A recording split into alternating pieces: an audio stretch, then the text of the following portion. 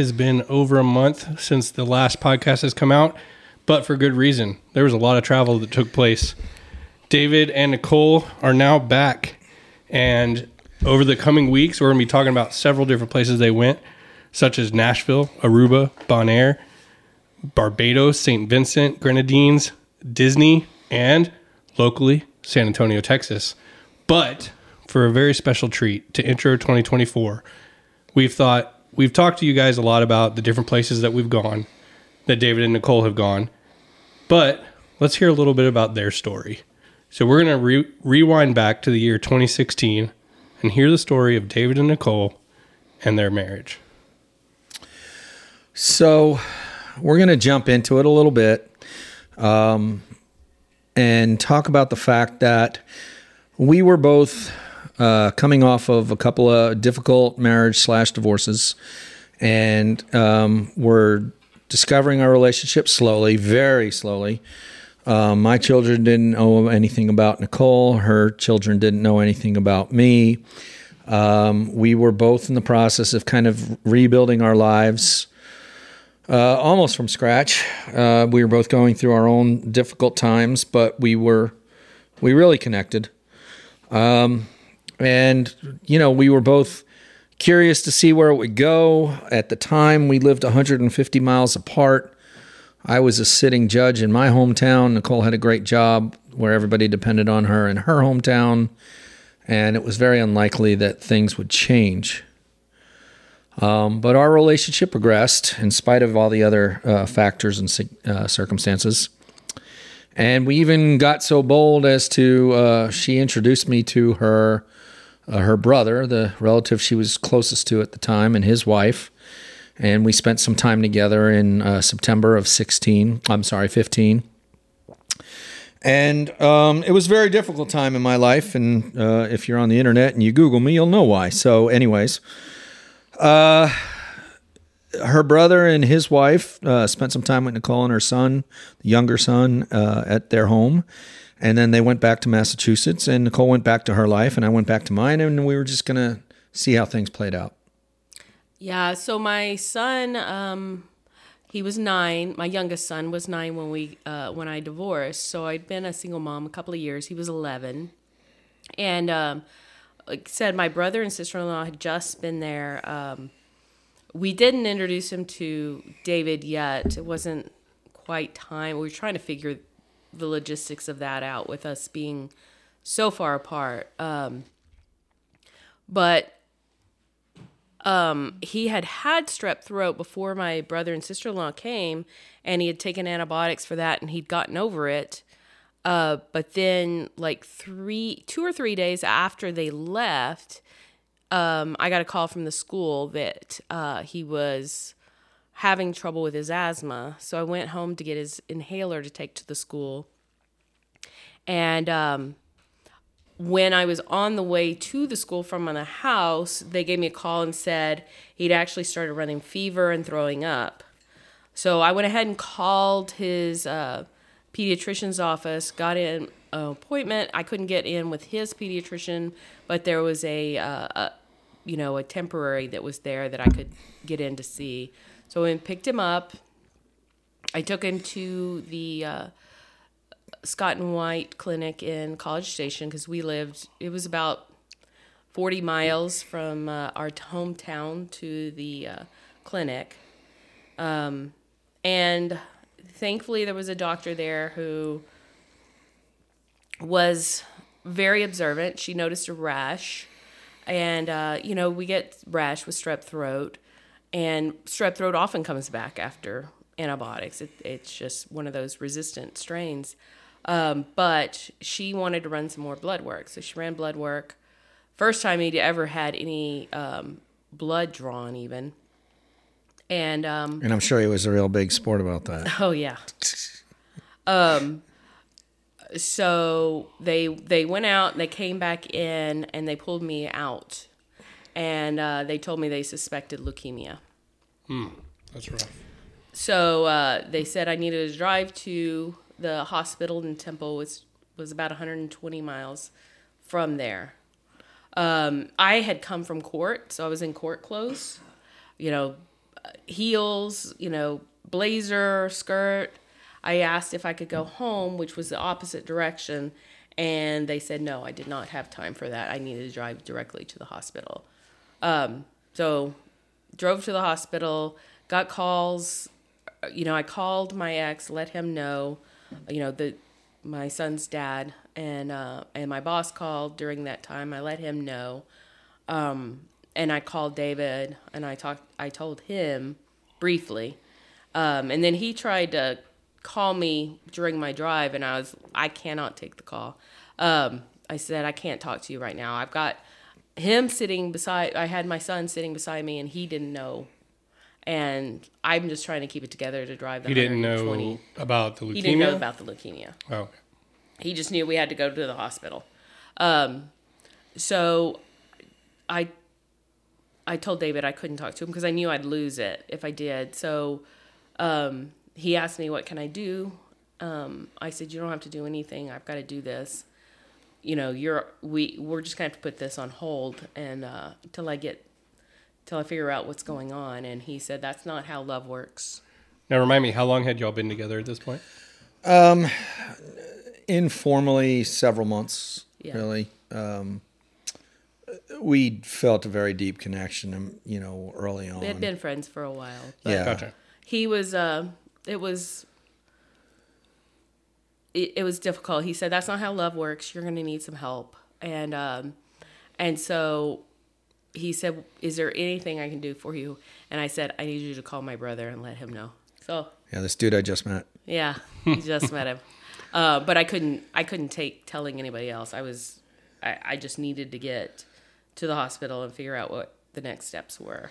And I had asked her if she wanted me to come up to Temple. So Temple would be about 80 plus miles away from where I was at the time, straight shot on an interstate. And her son didn't know anything about me at the time. She had been to social events, and she was now a single mom, and guys would make inquiries and things of that nature. And her son was very protective. He loved his time alone with his mom and didn't want a guy around. So we figured we'd really slow roll with him. So not only did he not know about the leukemia, he also really wasn't aware of you yet. Well, he wasn't aware of me at all, right? And so then he didn't know about the leukemia. And so at some point I said to her, if you want me there, I'm there. And she said, well, Luke doesn't even know about you at this point. But so at some point she had a conversation with him, and she said, listen, this is serious and I need help. And I need David's help. Is it okay if he comes up here? And he said, yes. So I jumped in the car, and thankfully the trooper didn't give me the ticket for the speed I was driving when he pulled me over and when I told him the story, and I got up there. So that night, Wednesday night, I met Luke for the first time, and he was in the hospital getting ready for his biopsy for the leukemia. Yeah, he had biopsy the next morning. He had a bone marrow biopsy, and they immediately did chemotherapy into his spinal column that very next morning. I mean, it was within hours of diagnosis, and they're starting treatment. And the oncologist actually said that he's never been able to go quite so quickly, but I was very, okay, what's the next step? I didn't need... He said most parents need time to process, and I was all about let's get this going, and that's me. Like, let's get it going. Let's not, Yeah, I think the moment that the doctor said don't go home and change, knowing you, Nicole, you're like, okay, well, I've got this drive, and that's what I need to do, right, is get there. Well, there's also the factor that her older child had developed normally, had 10, 12, 13 good years, then came down with something that ended up turning into spina bifida. And it was also life-threatening and very serious. And Nicole was the primary caretaker over that issue too. So she'd already been down the road where she knew that medical decisions needed to be made, and you need to think, learn, investigate, process, and go. So fortunately, that prior experience probably helped her be a little bit more prepared for what she had to deal with now. But that started a long road of, we ended up being in the hospital there for 5 months, almost without any stop. Yeah. We had like 5 days around Thanksgiving that we got to go home, and then a few days right after Christmas. Now, when you say we, Luke also? Okay. Yes, Luke and I got to leave. I didn't leave while he was there. I moved into the Ronald McDonald House, and I was living there. I had friends go to my house and bring me everything that I needed. Thankfully, I had a really great community there in Madisonville that they rallied around us. I don't know how I could have done it without all the friends that I had there in that small town. And then I insisted on continuing to work. So I was working 20 hours a week remotely.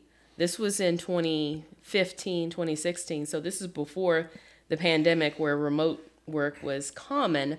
But I had a laptop where I could remote in. I had the investigator bring it to me so that I could remote in and work from the hospital. And I did that 20 hours a week and gave me a little bit of a break. But when I have to go to court, David would come and stay with Luke. So he would come and stay with Luke at the hospital and allow me to go back to Madisonville and take care of what I needed to take care of and then come back. So they had developed their own relationship during that time. Another thing that Nicole had going on too is once she was divorced, one of her biggest regrets in her life was not getting her education, post-high school education. So she decided that she was going to start on a path she was going to get her associate's degree, get a bachelor's degree, and then get her law degree. And everyone who knew her in her profession supported her. Tons of people were behind this idea. And so she is now a single mom working in a small town, making barely enough to get by, starving herself so that her son could eat. Full-time job, single mom, and her custody was a 10-day on, 4-day off situation. And on top of all that, she started going back to school to get her associate's degree. So in the fall of 2015, she was going to graduate, and I had been counseling her. I'd been through all this. I went to college, and on day one of college, I knew that 7 years later I was going to finish law school. So what am I wasting? How can I maximize my time in college without wasting it? So I had been counseling and advising her, and when she told me what was going on, one of the first things that she knee-jerked was, well, that's it, I'm just going to drop out of school. And she was two classes away from graduating all that she was taking for. She had a 4.0, which she was, very proud of. And that's it, I'm going to drop out, I'm going to quit. I was like, now hold on. One of your professors is a judge like me. Another professor is a lawyer who knows. Talk to them, see if there's some flexibility. Don't you have 2 classes you're taking that you don't need? Well, yeah. All right, drop those classes. Talk to those professors before you make a knee-jerk reaction. And sure enough, within a week, both professors said that they would modify things. They would record their lectures and put them on the internet. They would, send her assignments that at this point she'd proven herself with her grades and her past history. And they're like, we know you're going to do what you got to do. And, as a footnote, in December, while Luke was still dealing with the cancer, she did graduate with her associate's degree and a 4.0. Her brother, who I had to tell about the cancer, flew down from Massachusetts for graduation. At this point, we had sprinkled each other into our lives a little bit. My dad had gotten to know her and fell in love with her too, and he was at the graduation. My best friend, BB, came in from out of town to be at the graduation, and then one of my support staff came up to Temple to babysit Luke that night, so that we could all go down to Bryan and at least have Nicole enjoy, one night of the graduation, which was the end of her educational career, unfortunately, but it was still stellar. And so now we're in December at this point. I still haven't informed my kids of what's going on. I just feel like it's one thing to say, hey, guess what? Dad's seeing someone and she has kids and get used to this. I was not a big blended family person. I had many reasons why I just thought we'd just get through all our kids graduating high school and be together when it was all over. But then on top of all that, to dump and by the way, the girl I'm dating, her youngest son has cancer and it's pretty serious, but hey, Merry Christmas. That's a lot of heavy stuff, right? Yeah. And I didn't know how my kids would take things. And so, but we made it to Christmas, and we thought it was going to be Luke's final round of chemo, and he was still so far so good, so we thought it was coming out. And so Nicole thought, well, maybe we need to start talking to your kids because the night, because Luke had, met me and let me in. So me and my kids drove up to Dallas to see my family for Christmas after Christmas Day. And on the way up, as we were driving through Temple, and I thought, well, now's a good time. My son, I thought, was asleep in the back seat, and my daughter was in the front seat. I said, so, hey, guys, I want to talk to you. there's been a few times the last couple of months that you've wanted access to me for one reason or another, and I wasn't available. I need to tell you, I'm actually seeing somebody. And they're like, okay. And I'm like, you okay with that? Like, yeah, if you're happy, that's fine. I was like, well, there's something you need to know. She has a son, and he's 11 years old. And right now he's got cancer, and he's in the hospital, and they're dealing with that. I'm like, oh, that's terrible. I'm sorry. I'm like, yeah, I know. It's like, so I'm telling you all this because on our way home from Dallas in a couple of days, we're going to pass through, and he's in the hospital on the highway here. And, I was wondering if you want to meet them. And my daughter's like, well, whatever, everybody wants. And sometime later on, my son woke up, and I said, hey, so listen, I need to talk to you about something. He goes, yes, and yes, I want to meet them. And, and I was like, you little. And so on the way back from Dallas, before New Year's Eve in 2015, we stopped in Temple, and we brought him into the hospital, and we brought him up, and that's where they met Luke. And he was in bed, and he was sick, and it was not good. They were very nice and cordial to Nicole and let me know that if I was happy, they were happy for me, and that was that. And then we had a really interesting experience. The director of marketing for Baylor Scott & White had fallen in love with Luke and found out that Luke was a big Star Wars fan. And this was the year that the Force Awakens movie was coming out. And he somehow made arrangements where after Luke's third or fourth chemo event, Luke was supposed to leave the hospital. Third chemo event. And he made arrangements for a local movie theater that opened up early in the morning for a special showing of the movie for just Luke. And my kids were invited, and me and Nicole. And so the five of us got treated like paparazzi. They had nurses come in and sterilize disinfect because the he whole couldn't theater. be around other Right. people because his They had immunity was so low. But they had minimal staff, and they made snacks, and everything was available to us. And unfortunately, Luke probably missed most of the movie in a air sickness bag, and I think I missed half the movie in the bathroom. And they were featured on the front page of the local newspaper, Luke and my son. Mm-hmm. So that was a little twist. We were trying to downplay things and keep it quiet, and they're on the front page of the newspaper. So you go into January of 2016, and he goes in for what we think is the last chemo round. Now, he'd been released from the hospital twice, so we thought we were all in the clear. So he gets his last dosages of chemo, and they do the testing, and he's cancer-free. And four treatments, and we think we're good. But then he did not start to get improved. He didn't bounce back. He didn't bounce back like he had previously. He was having trouble breathing. There was something clearly wrong, and thankfully a nurse sent him.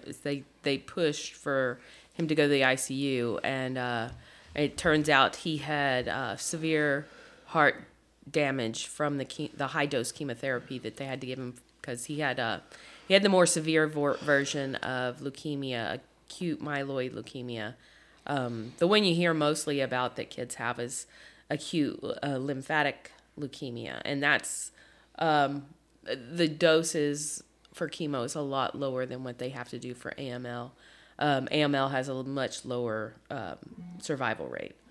So he went into heart failure. They were trying to do everything they could. They were talking to doctors cardiologists at Texas Children's, and they decided they just needed to get him to Texas Children's where they had the staff to deal with it. So then they life-flighted him in a jet to Texas Children's in Houston. So they did that on a Friday, and Nicole didn't even know until the night before, and even the night before she wasn't sure. At this point in time, basically everything she owned had been moved into the Ronald McDonald House in Temple.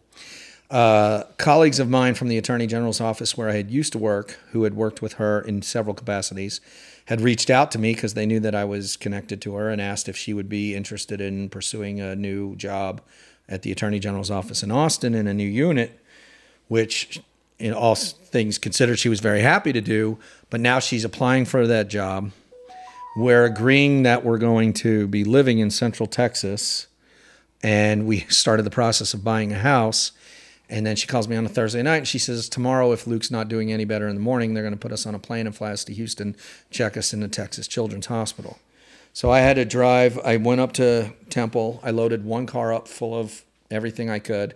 I drove it down to Houston. My brother had a house. I dropped everything off. Saturday morning, we drove back up, got everything else, got the other car, my car, her car, put it all back to Houston on Saturday.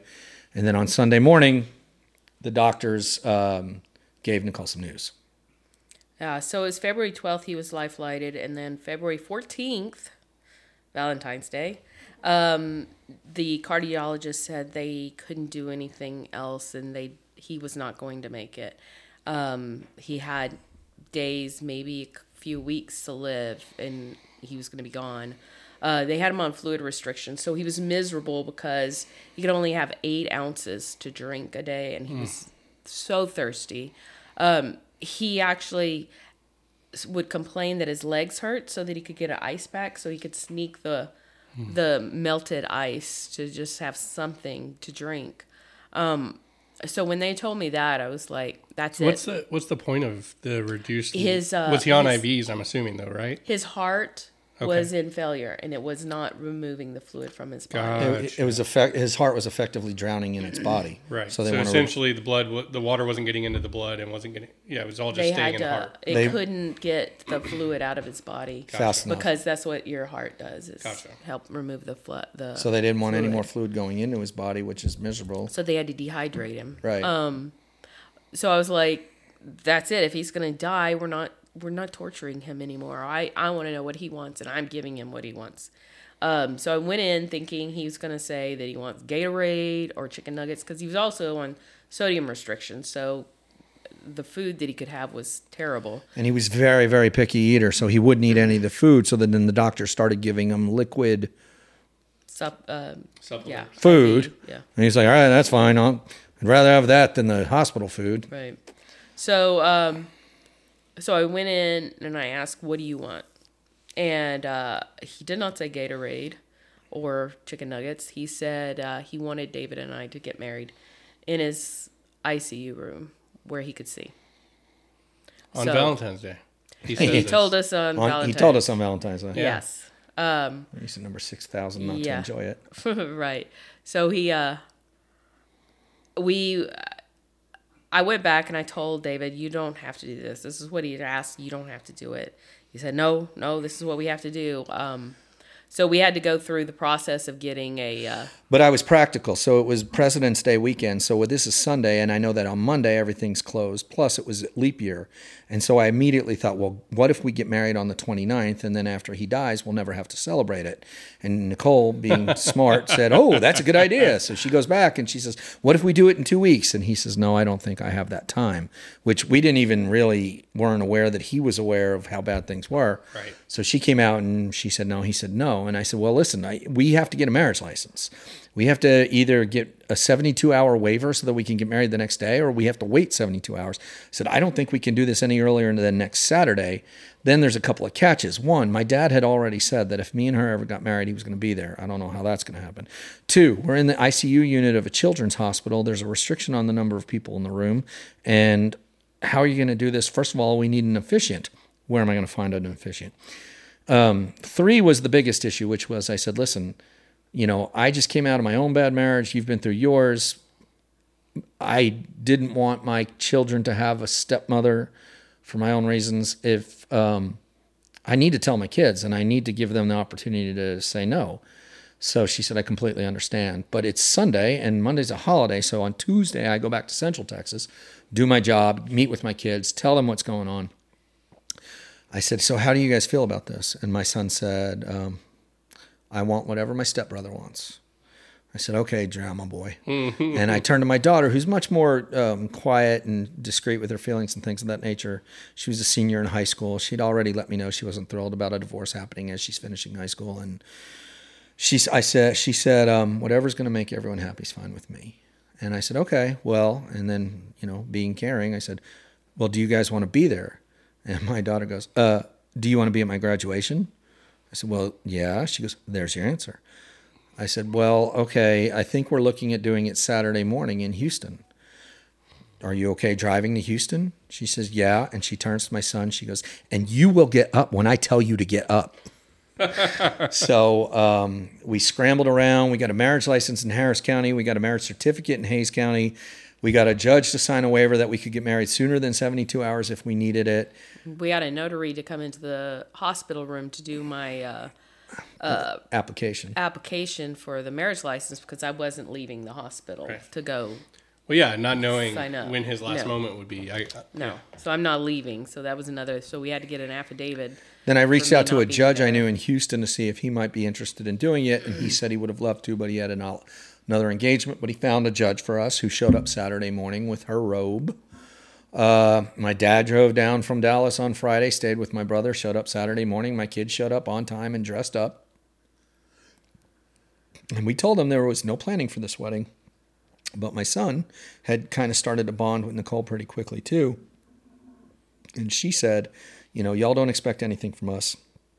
My son told her that, oh no, I'm getting dressed up for this event and you're going to get dressed up too. So Nicole wound up putting on a sweater dress. It was February after all. My son was wearing a button-down shirt with pants and a belt. Looked nice, well groomed. He was an ROTC and the crew cut. Everybody looked good. The judge performed the ceremony. She threw a curveball at us. She showed up and asked for a few minutes alone with Luke. We thought she was trying to talk him out of this idea, which we were all in favor of at the time. But then she came out and summoned us back to the room. And so she said, all right, we're ready to begin with the ceremony. And we had told her, look, kid's dying. We're not prepared. We didn't want to get married. There's no ring. There's no anything. So she starts with the ceremony, and she came to the part early on where she says, so who gives this woman to marry this man? And Luke pulls his oxygen mask off his face and says, I do. Puts the oxygen mask back on. So that was, scary step one. And then we got to the near end of the ceremony, and she said, so I know you told me there aren't any rings, and you caught you by surprise, but the ring is an essential element of every marriage ceremony. It symbolizes that there is no beginning and an end, and it's the joinder of the couple and this, that.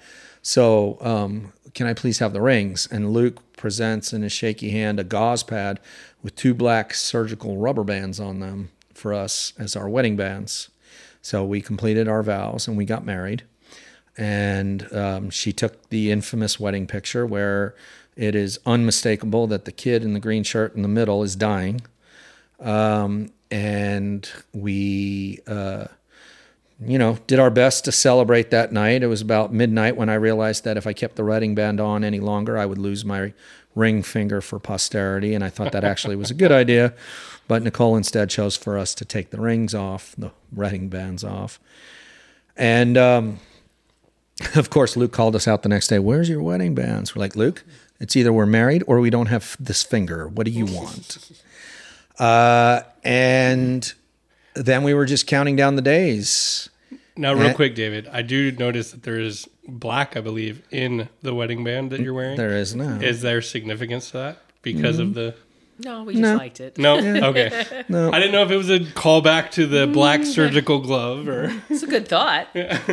But, we're counting down the days and whatnot. And, there are people who said to us after the fact, and folks have said this to us now, it's coming up on 8 years, why didn't you just fake it? Well, the son of a bitch walked out of the hospital 6 weeks later, okay? He was cured of his cancer. His heart rebounded. I mean, he's still got damage today, but if I took you to Madisonville, Texas, and say, find the 20-year-old kid that is in this picture that almost died, he's probably the last kid in Madisonville, Texas you'd think was on death's door for weeks. Love cures all, David. He's big, and he's big, huge. He's not completely healthy, but he's in better shape than anyone would have thought on February 20th. Of 2016. He's in much, much better shape. Yeah. It was a struggle, and it took us a while to realize how long it took him to overcome it. But yeah, had we faked the marriage, we would have had to explain it at some point in time. So she got a husband, and we got this house that month. She got a new job, which she started 2 weeks after he left the hospital, and she's still working there today. He's graduated high school. He's healthy. The families are blended, and that is the story of how we wound up getting married against our will. Shotgun marriage by cancer kid. Yep, shotgun marriage full of cancer cartridge. Well, and as many of you have probably heard Nicole say over the years, is that David never had a choice, and David's kind of alluded to that a few times in this episode. And But here we are 8 years later, and they're still kicking. Still going strong. Planning forever together, as y'all have heard in previous podcasts. So something must have gone right. But guys, we just wanted to kick off 2024 telling y'all a little bit about David and Nicole, because all the podcast so far has been about the travels. And we all thought it was time to kind of get to know the people a little bit. So I think that about wraps it up, unless y'all have anything else to add to today. Nope. Awesome. And we will see y'all on the next episode. Thanks, Josh.